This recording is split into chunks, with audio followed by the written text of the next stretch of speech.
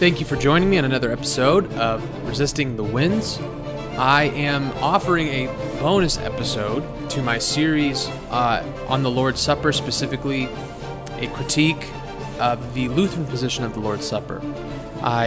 In my last video, I mentioned how there was only one more video to come, and that was a summary of my views, a summary of all the videos, and I do still plan on doing that. But I decided that it would be extremely helpful to do a response video to Dr. Jordan Cooper. Now, I've brought up Dr. Cooper before.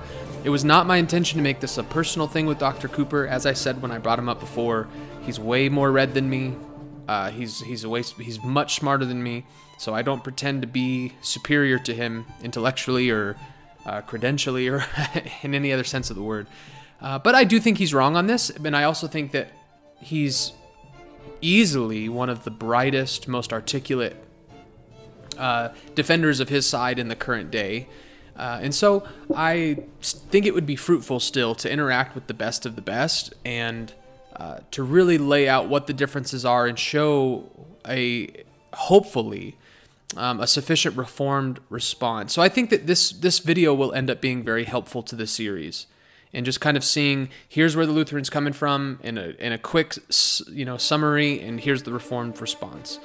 And so I hope you enjoy. He made a video a few years ago, 5 proofs that Christ's true body and blood are present in the sacrament. And so we are going to hear his 5 proofs and then respond to them.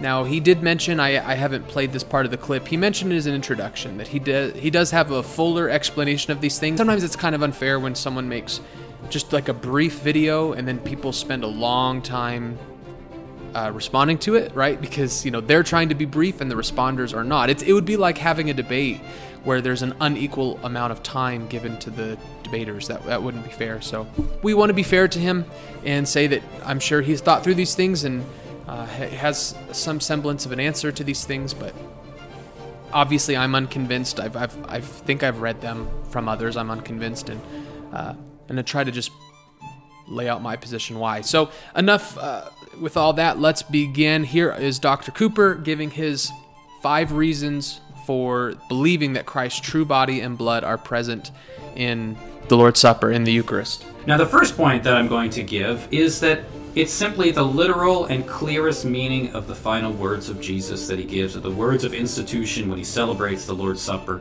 with his disciples. What Jesus said here is pretty simple. This is my body. This is my blood. And so the question we have then is, what does Jesus mean? Does Jesus mean that it is his body? Does Jesus mean that it is his blood? Or does he mean something else? The first argument is that this is just the clearest, plainest, literal interpretation of the text, right? You will often hear sometimes people, when they talk about hermeneutics, talk about biblical interpretation. You will sometimes hear people say things like, you always take the Bible literally first until you have good reason to not take it literally, later on.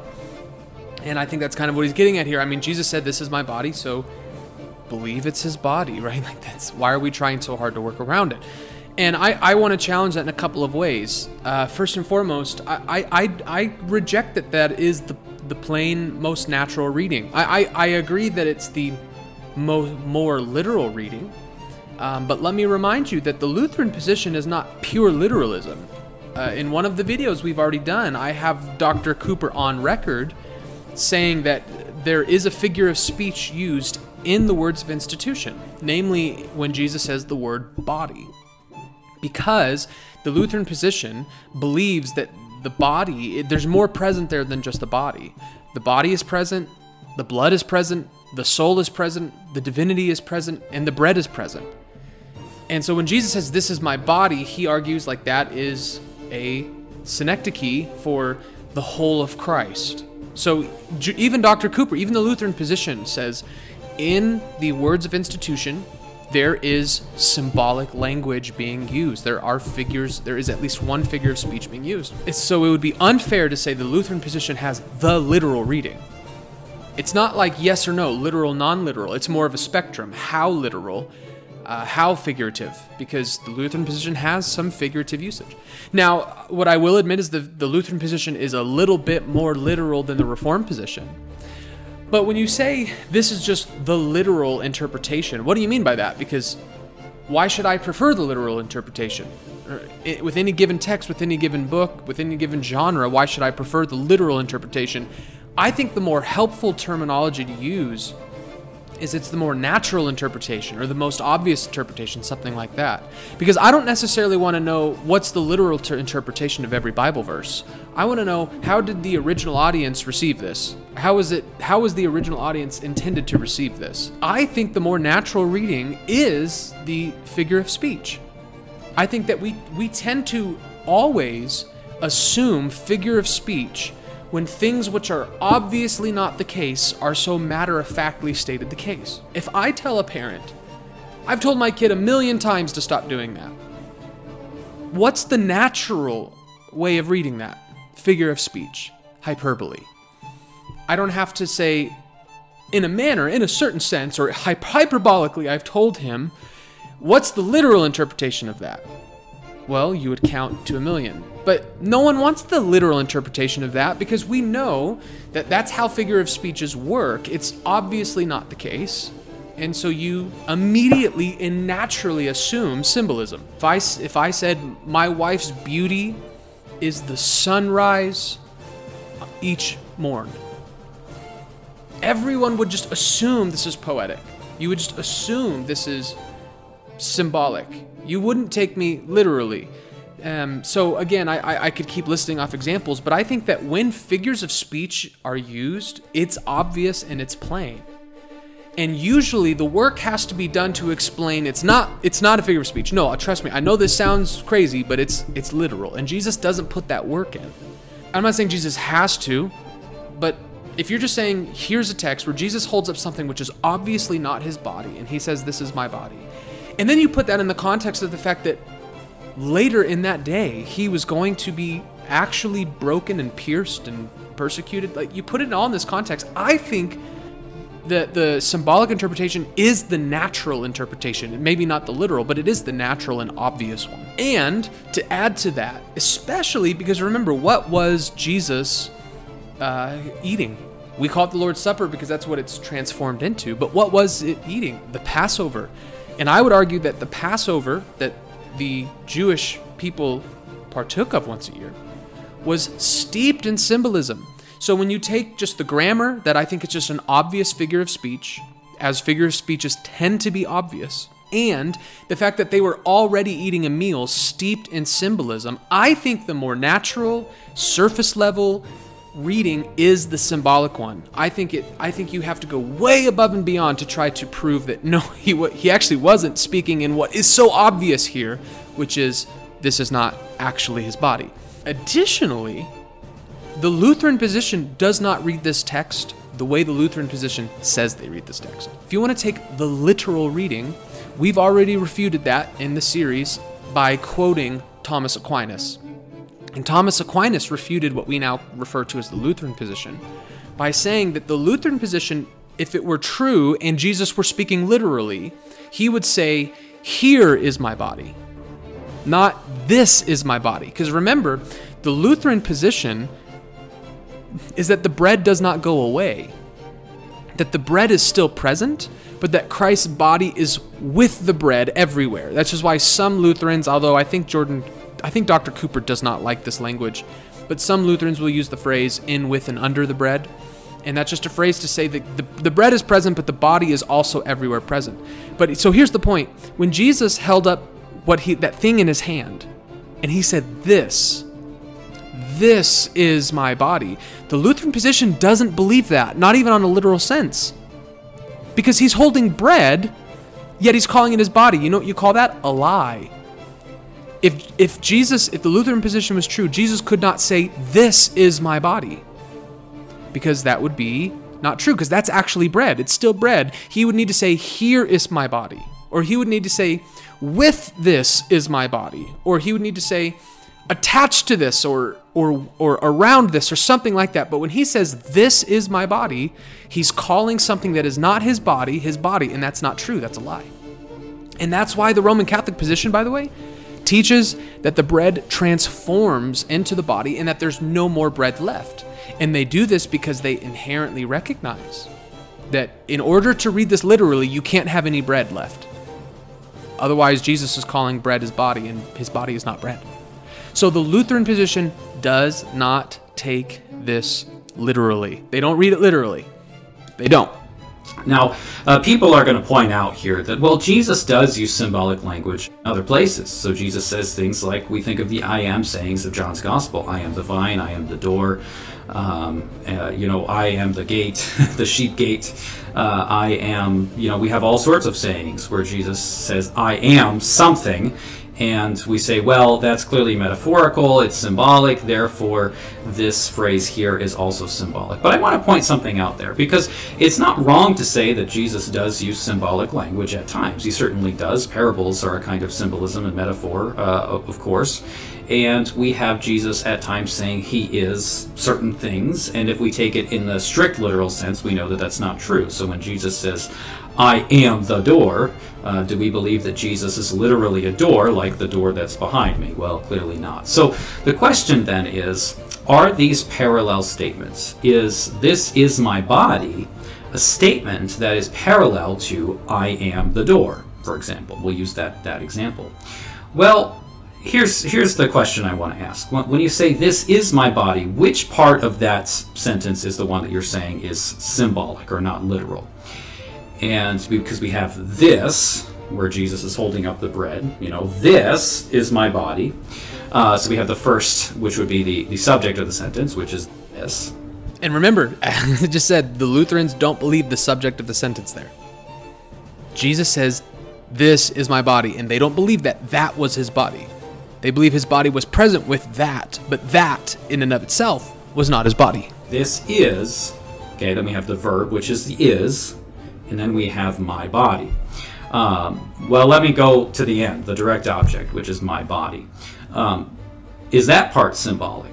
Well, that part couldn't be symbolic because this is the thing that's broken for you. That's interesting because he doesn't believe it's symbolic, but he does believe it's a figure of speech. He does believe that body is representing more than just the body. Right? So he does believe it's not symbolic. That would not be the right word, but he does believe that there is a figure of speech used here. That he does believe there is metaphoric, poetic, figurative language used in the word body. He believes that. Okay, so this is the body that's given for them. So body is literally Jesus's body. Because it's pretty clear that he's talking about this is that thing which is going to be given for your salvation right after this. So most people haven't said that part is symbolic. So then we're left with the verb in the middle there. Before we get to the verb, so also notice if we're going to take the literal reading, he just said that the body is going to be, this is my body which is going to, after this, be broken for you. But Jesus doesn't describe his body in future tense broken, but present tense. This is my body which is broken. So again, the Lutheran position and the Roman Catholic position played out to its logical conclusion. You have two sacrifices now. Jesus' actual literal body is broken in the Lord's Supper, and then his actual literal body is again broken. It's broken twice. You have two sacrifices. And some of the biggest theological, philosophical gymnastics I've ever heard. It's more so from the Roman Catholic side, because they not only have to do this with the Lord's Supper, the institution of the Lord's Supper, but they have to do this with every single Mass that's ever created, and trying to explain how all of these sacrifices are only one sacrifice. And I won't say much more about that. But again, the Lutherans at a microcosm, at a smaller scale, have that same problem here. Jesus' actual body was broken before he was betrayed, before he was hung on a cross. Because his literal body was broken when he broke the bread before his sacrifice. So Jesus did not tell them, this is my body that will be broken. Jesus told them, this is my body which is broken for you. So the Lutheran position has to come up with some pretty intense philosophy here to make the future sacrifice retroactively go back into time and actually be the sacrifice of the Mass, and then that same sacrifice happens later on, but it's one sacrifice, it's not two. Right? So I think the timeline here it doesn't work very well with this literal reading. Word is. And they say, well, is really means represents. Now let's see if that's really parallel to the statement, I am the door. Okay, so if that was going to be a parallel statement, it would have to be the word am that would be symbolic, right? That's the verb there. So I am the door. Is that symbolic? Well, no. Does Jesus represent the door? Is that what Jesus is saying? No, that doesn't make sense. No, Jesus literally is the door.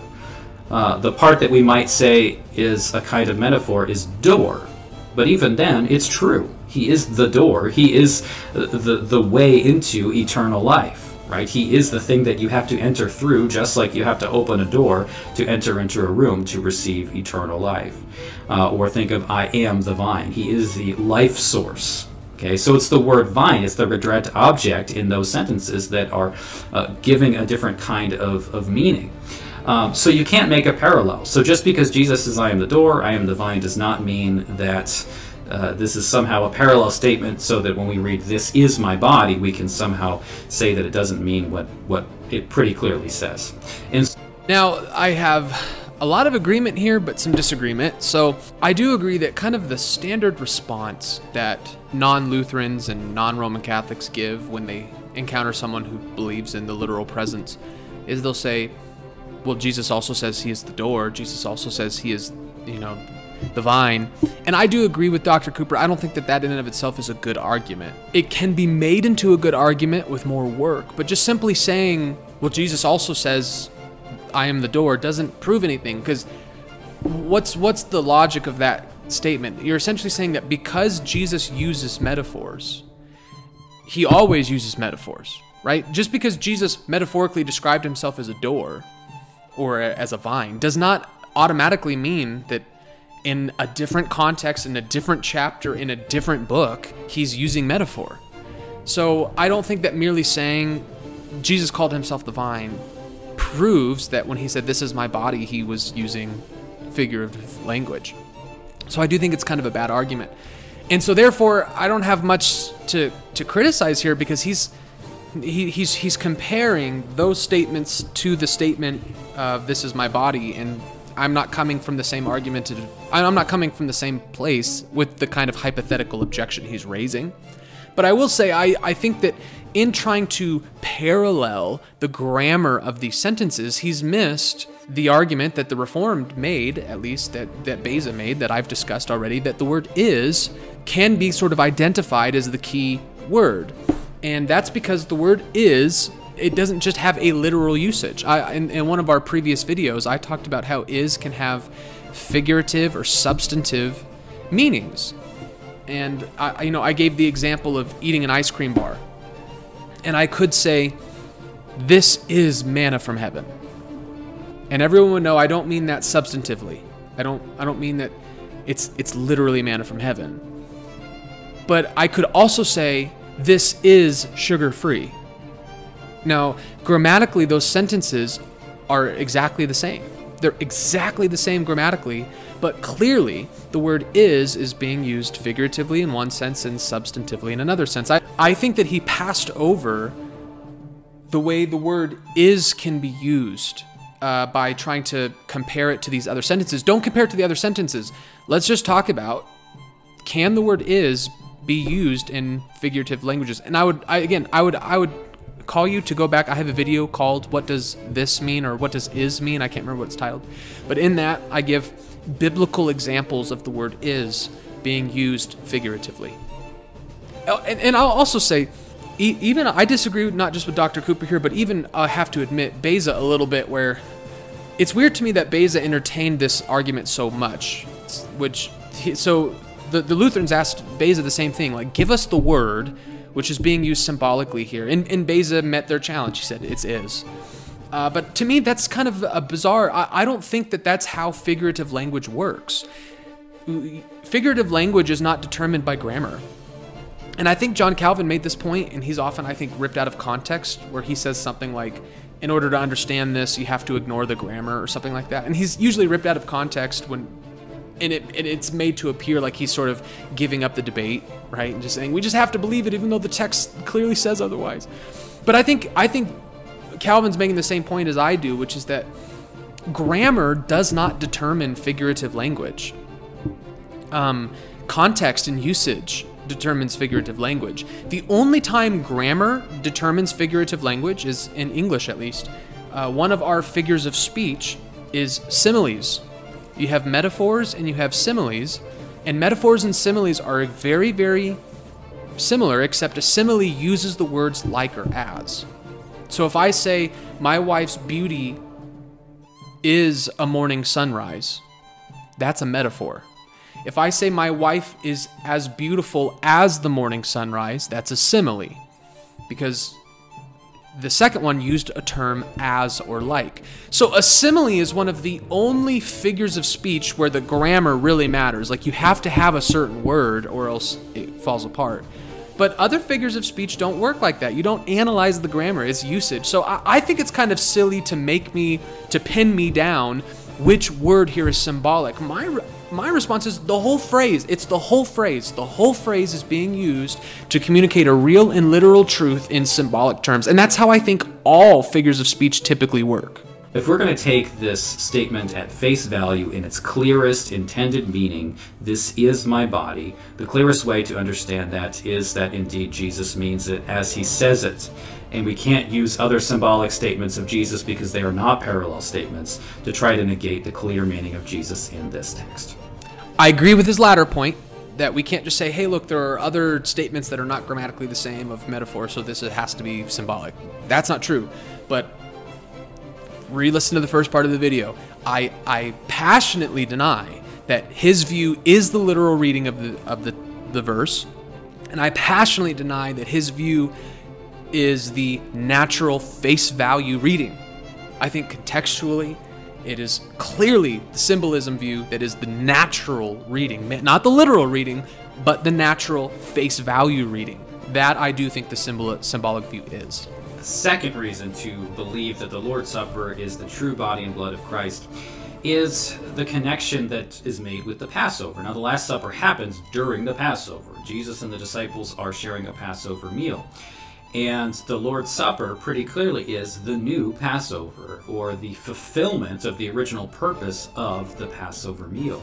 Now, as we look at the parallels with the Passover meal, what happens during the Passover? We have an act of redemption. I disagree that the Lord's Supper is the fulfillment of the Passover. I think that the actual sacrifice of Christ is the fulfillment of the Passover. Occurs in the Passover, which is that the lamb was slaughtered, the blood of the lamb is placed over the doorposts of those who are in households of faith, and death passes over those households, pretty clearly pointing to the blood, the death and blood of Jesus Christ, where Christ's blood covers us so that we escape the realities of death as brought about by Adam's fall into sin. Right. It points to Christ, and not to the Lord's Supper. The other part of that, though, is that this is then commemorated and celebrated through the symbolic eating of a lamb, right? No. Do they eat a picture of a lamb? No, they really eat the lamb. And so they actually eat the instrument of redemption. A lamb is the thing that's sacrificed, and an actual lamb is the thing that's eaten.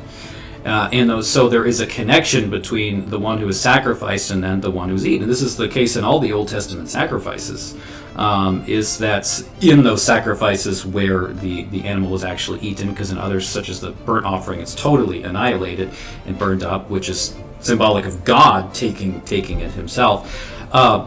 But in any of those instances, the instrument of redemption, when it is an animal that is killed, that animal is eaten. There's not just a picture of the animal that's eaten. That animal is actually eaten.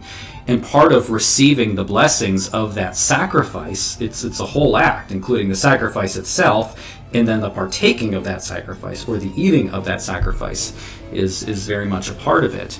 And so if this is what's going on in the Lord's Supper, that's the context there in which Jesus institutes the Lord's Supper, then why would we believe that anything different is happening? I mean, pretty clearly, he's just using the language of sacrifice to say, well, I'm the one that's going to be sacrificed, and you are going to actually eat my body and take my blood.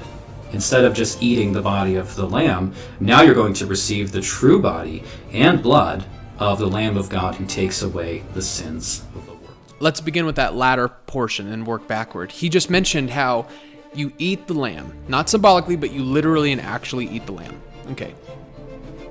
But then he mentioned you do something else with the sacrifice, and that's that you burn it. And he tried to make that symbolic for the Father accepting the sacrifice. Says who? As a matter of fact, his very argument, the very logic of his argument is the logic that Stephen Anderson, famous King James only fundamentalist Baptist, Stephen Anderson uses his same line of reasoning to argue that Christ, after his death, had to go into hell and suffer for 3 days. We have a fundamental difference in doctrine here. I believe that Jesus Christ was in a place, his soul was in a place of fiery torment for 3 days and 3 nights. I think it's heresy. Before the reresurrection. I think it's heresy. I believe that he went to hell for 3 days and 3 nights. He was a burnt sacrifice. Every sacrifice is a burnt. I consider that. Okay, why? Hold on. Why is every sacrifice a burnt sacrifice? Okay, I'm not even going to bother anymore with that because why was the Passover roast with fire? Why was the Passover roast with fire? Why is every sacrifice a burnt sacrifice? I mean, you act like I'm alone on this doctrine. No, but I do consider it heretical. Yeah, I do. But am I alone on it? That's not the definition of heresy. Oh, I'm not saying it is, but you're acting as if this is a strange doctrine. Believes it. Yeah, Kenneth Copeland believes it. Oh, okay. Stephen Anderson used the exact same line of reasoning. Why? Well, because the Passover lamb was burnt. It is a burnt offering, and so Jesus had to go to hell and be burned. Same argument, right? Exact same logic. So I think that we're really on dangerous ground here. Really dangerous ground when we try to make these kind of parallels and fulfillments that the New Testament doesn't offer for us. So along those lines, let me also make 2 other points. First, the second point I make is he is right. They didn't symbolically eat the sacrifice. They actually literally ate the sacrifice. But the sacrifice was symbolic of the sacrifice, right? It was still a symbolic meal. The meal they're eating is still symbolic of an event. It's still a symbolic meal, and they're not eating the event that they are remembering. And in the same way, our view of the Lord's Supper, we are not eating the event that we're remembering. We don't eat the sacrifice of Christ. We remember the sacrifice of Christ in the meal. So I actually think, on the whole, our view parallels the Passover better. And then this will be the last thing I say. So kind of 3 points. Number 1, when you use this line of argument, you can almost make anything say anything. We can prove that Jesus suffered in hell because the sacrifice had to be literally burned, right? So that was my first argument. My second argument is that while they did literally eat their sacrifice, this is still steeped in symbolism. There's no transubstantiation, there's no consubstantiation, there's none of that. It's still symbolic of an event that they're not eating. And then the third thing I'll say, more related to the first point, to show how dangerous this line of reasoning is, I could use this logic to defend dry baptisms. We have in the Christian church, we have a lot of debate on baptism, whether you do it to infants or to professing believers, whether you sprinkle or whether you dunk. And even in the early church, there was even more variety. Some did it 3 times, some only do once, some did it face down, some did it back down. So there's a whole lot of variety and debate over baptism. But here's the one thing we all agree on. Someone's getting wet. The sprinklers are going to get less wet than the dunkers, but at the end of the day, somebody is getting wet. I could come along and utilize the very line of argumentation that Dr. Cooper's using to prove that if you're getting wet in baptism, you're doing it all wrong. Wet baptisms are unbiblical, they're unfitting. We need dry baptisms. Now, why do I say that? Well, because of the types of baptism in the Old Testament, these were all dry baptisms.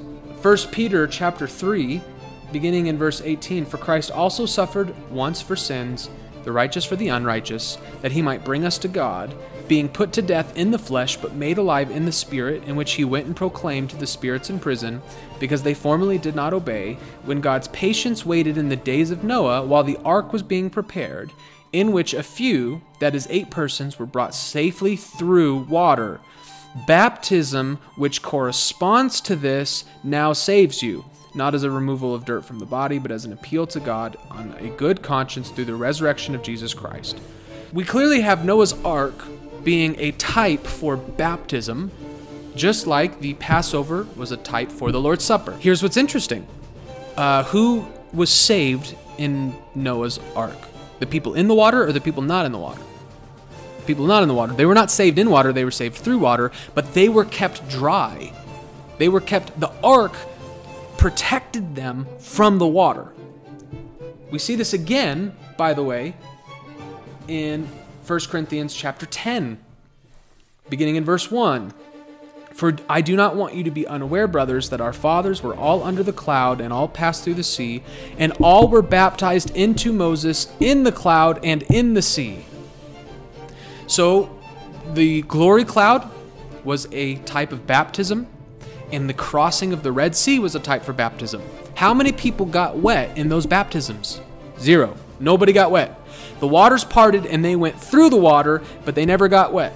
And there was no water in the glory cloud. So we have 3 types from baptism, and in all 3 of them, nobody's getting wet. They're all dry baptisms.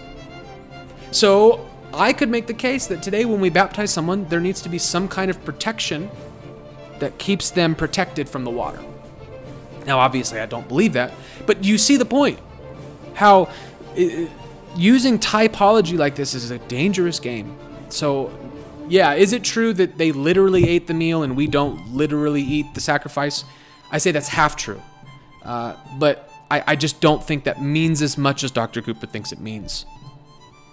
And the third reason is because St. Paul tells us that we actually participate in the true body and blood of Christ as we take the Lord's Supper.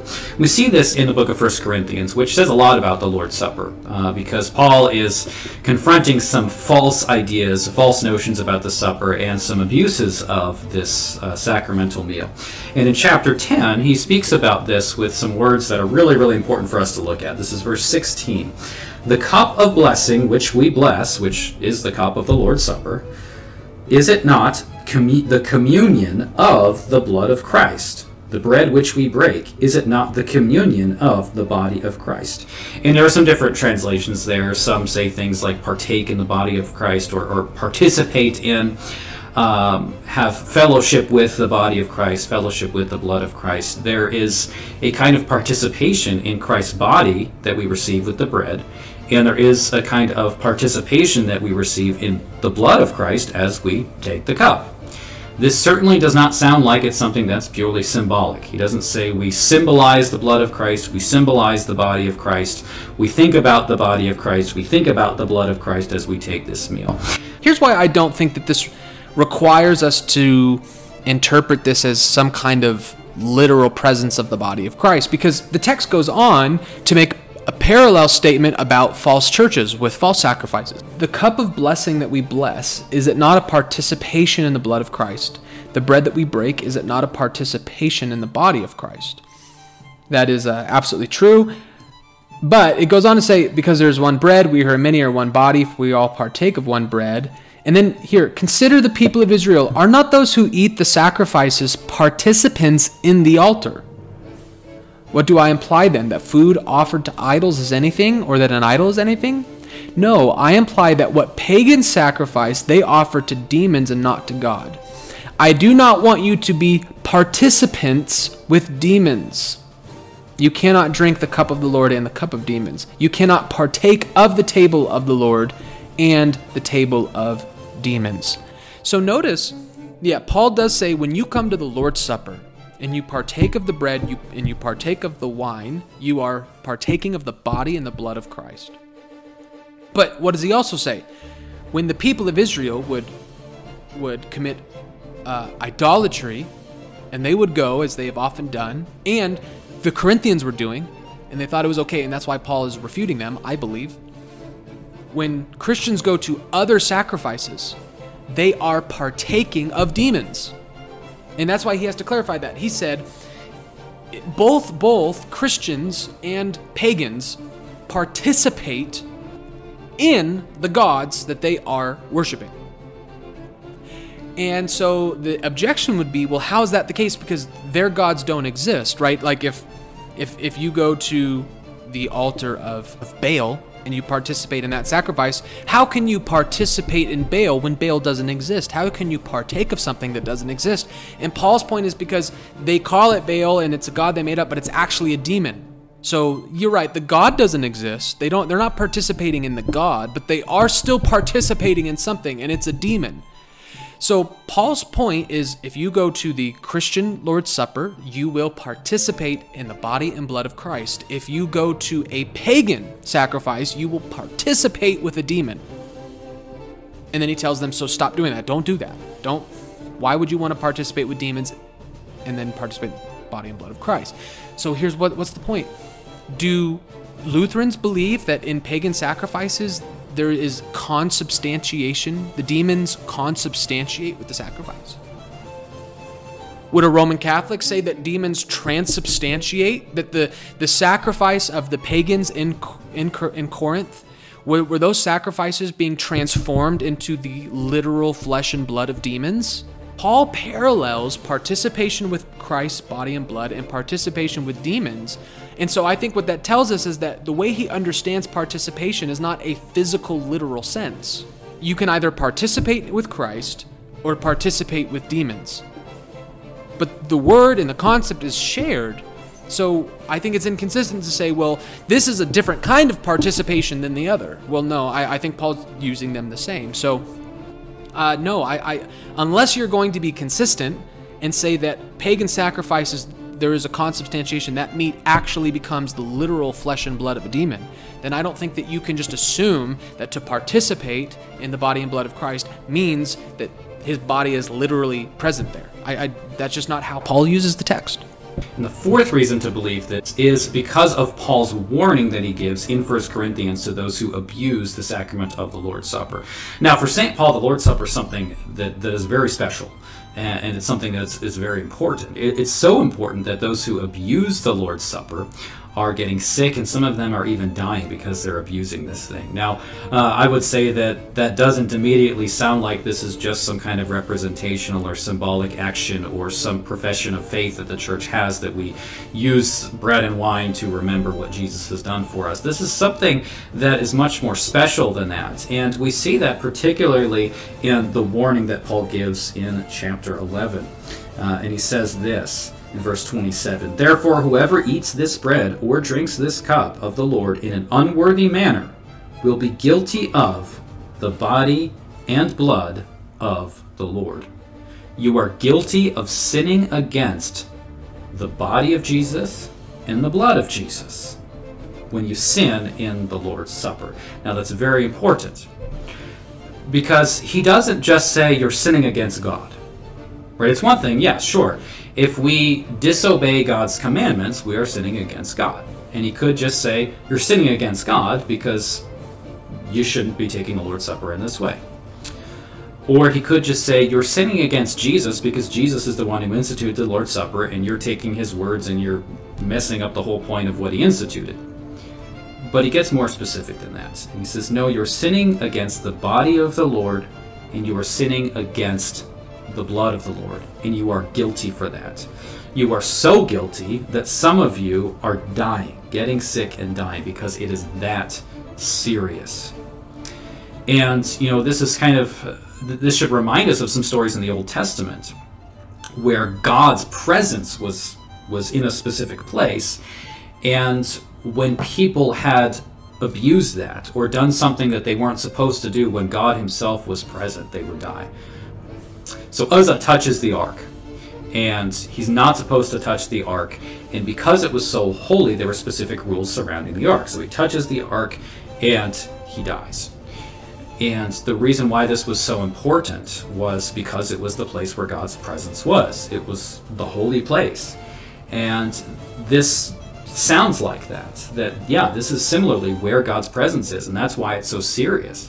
And not only God's presence in an abstract sense, but it is the body and blood of Jesus. And so the reason why it's so serious is because it's a specific sin against his body and then against his blood. So his body and blood are there. When you're taking it unworthily, you're sinning against that body and you're sinning against that blood.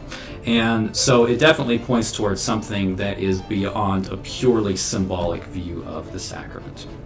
I would agree to some extent that 1 Corinthians 10 and then what he just read, and point number 3 he read from 1 Corinthians 10, point number 4 he read from 1 Corinthians 11, and I do think that those two passages together do challenge a purely symbolic view of the Lord's Supper. This is why I have began to study and embrace the Reformed perspective, which argues that there is something more going on than symbolism here, which is why the Reformers were adamant to say this is not mere symbolism, this is not mere memorialism.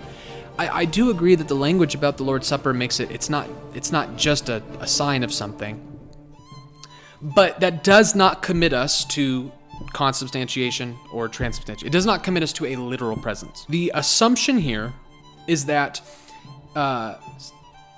something symbolic cannot be sacred, and the related assumption here is that something symbolic of whatever it's symbolic of cannot be treated as that thing.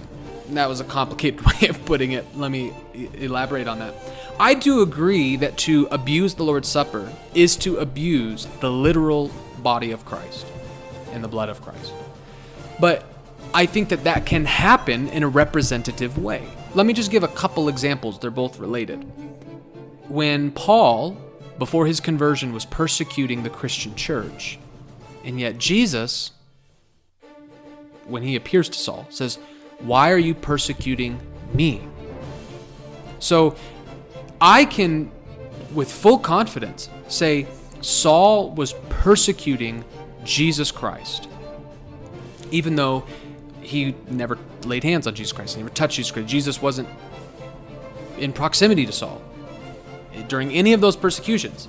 Yet he was persecuting Christ because Christ is so closely represented by his people that he can speak of them as himself.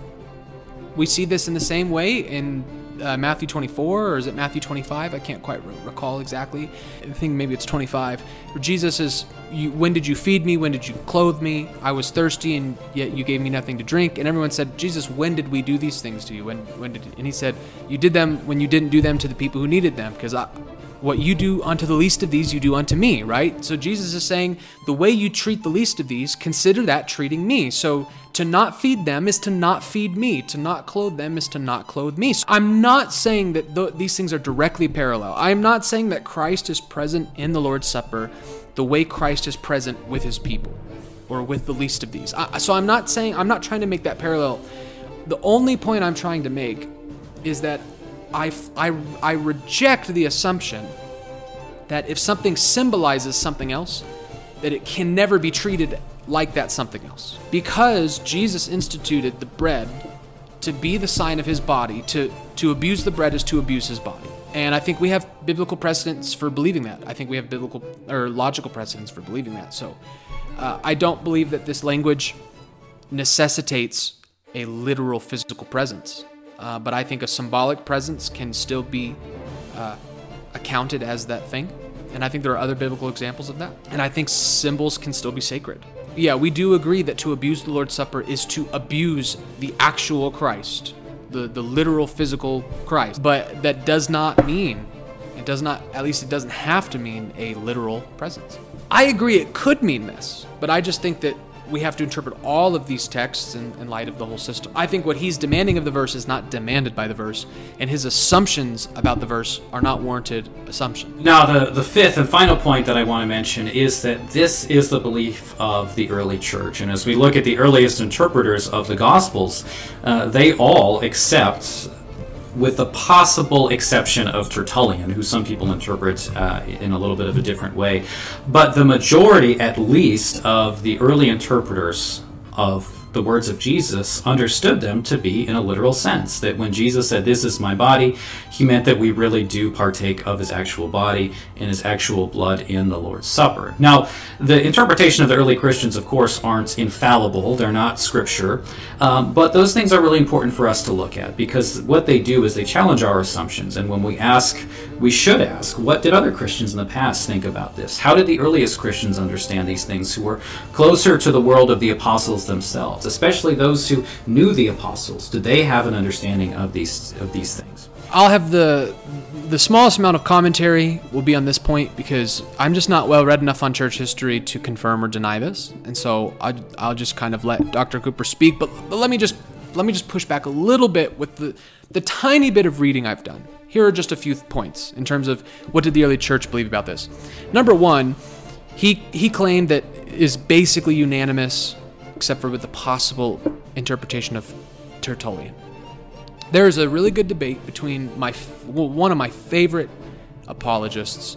Turretin Fan has a good debate with Roman Catholic apologist William Albrecht on Augustine's view of the Lord's Supper.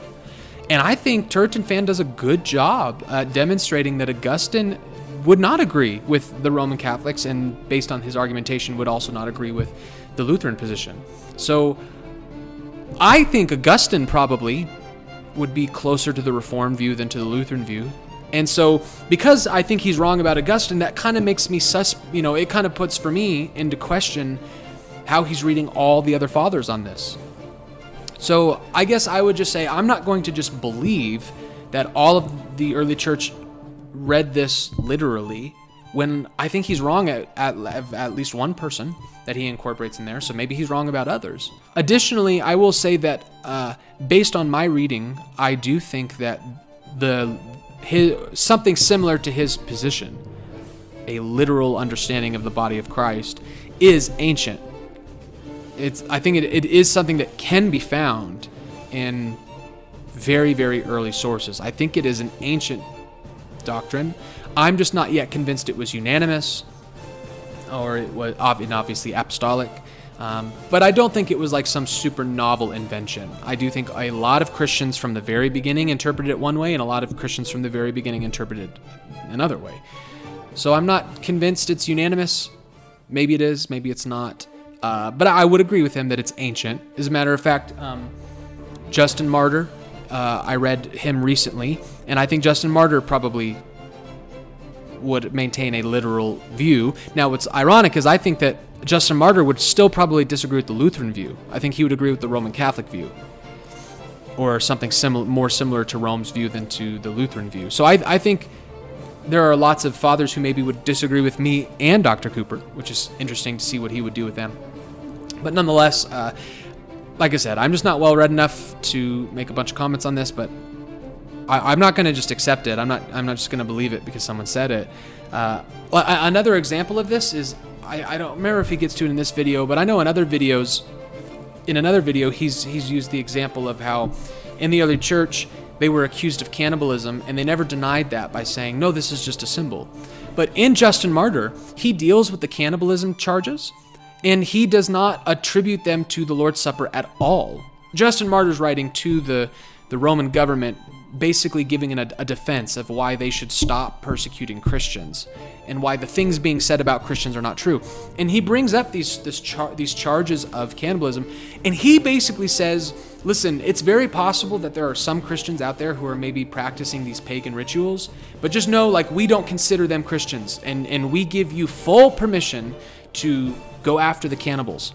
So Justin Martyr is not saying, listen, you call us cannibals, but this is the Lord's Supper. Let me explain to you why it's not cannibals. He says, no, there probably are actual cannibals out there, but it's not the Christians. So sometimes I just think some of the sweeping statements Dr. Cooper makes about church history are a little suspect.